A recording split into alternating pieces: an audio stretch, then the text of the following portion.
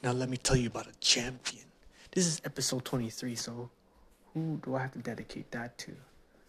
Jordan, who's won 6 rings along with Tom Brady. And I've always liked the Patriots. People who knew.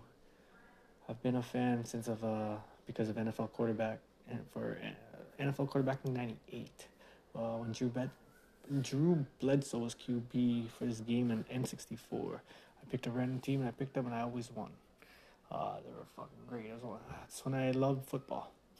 So '98's when I became in love with football because of a video game. But Jordan, man, basketball, man. My parents always raised me fucking Jordan, so I always wanted to be and have the best of the best. But being Filipino, they always give me all this fake Filipino shirts and fake Filipino shoes, and I'm like, fuck.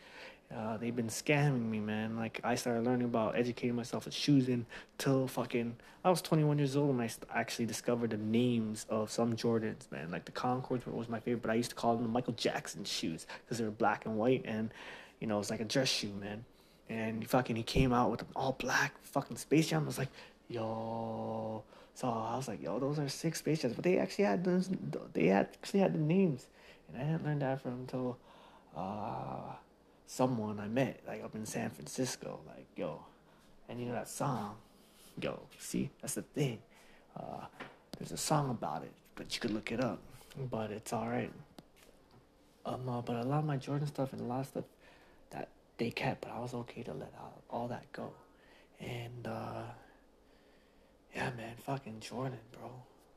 My mom always showed up fucking shoes. I had pictures of me already rocking those fucking Japan shoes. I had an all throwback with my homies, man. I remember a souped up car making a cardboard, man. I had basketball moments, fucking shooting threes, man. I had teachers like fucking Fresh Prince, like Bel Air, man. I called him Mr. Bel Air. Real dude, man. And now he's a fucking king, like one of the Essex fucking Kent school board teachers, man. Like, and cops, man. I know cops, like undercover cops, RCMP, fucking guys who went to the fucking military, Iraq. I have a best friend who's in the Marine Corps, fucking Navy, corpsman. I have family who's fucking Air Force who fucking retired. Oh, fuck, man. I got family gangbangers. They're fucking king drug lords or some shit, man. I had all those family.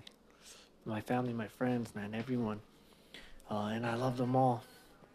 Even things that I admire, the TV shows that I watch, like the lesbians, the gays, the fucking everything they're promoting. I mean, it's not for me. Like, I would never want to kiss a dude, but if you like it, man, all for it.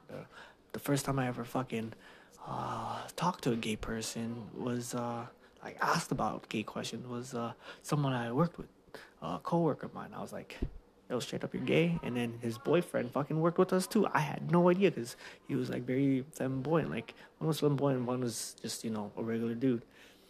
I didn't know there was alpha and fucking whatever males. I still don't. Like, I don't know the terminology because I am not that educated, but I know what it is, And yeah, man, I brought the fucking championship mentality with me always. And part of the episode that I'm still continuing. Yeah, so obviously she's still telling a story to her friend. About her kid. Yeah, man.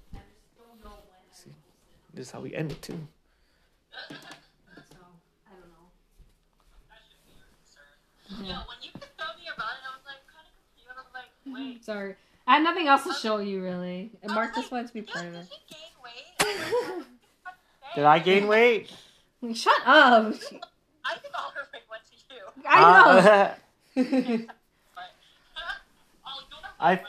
Yeah, seriously. I discovered everything. I was like, this guy, everyone's COVID. Everyone's getting like the COVID-15. And I discovered it all. This guy's lost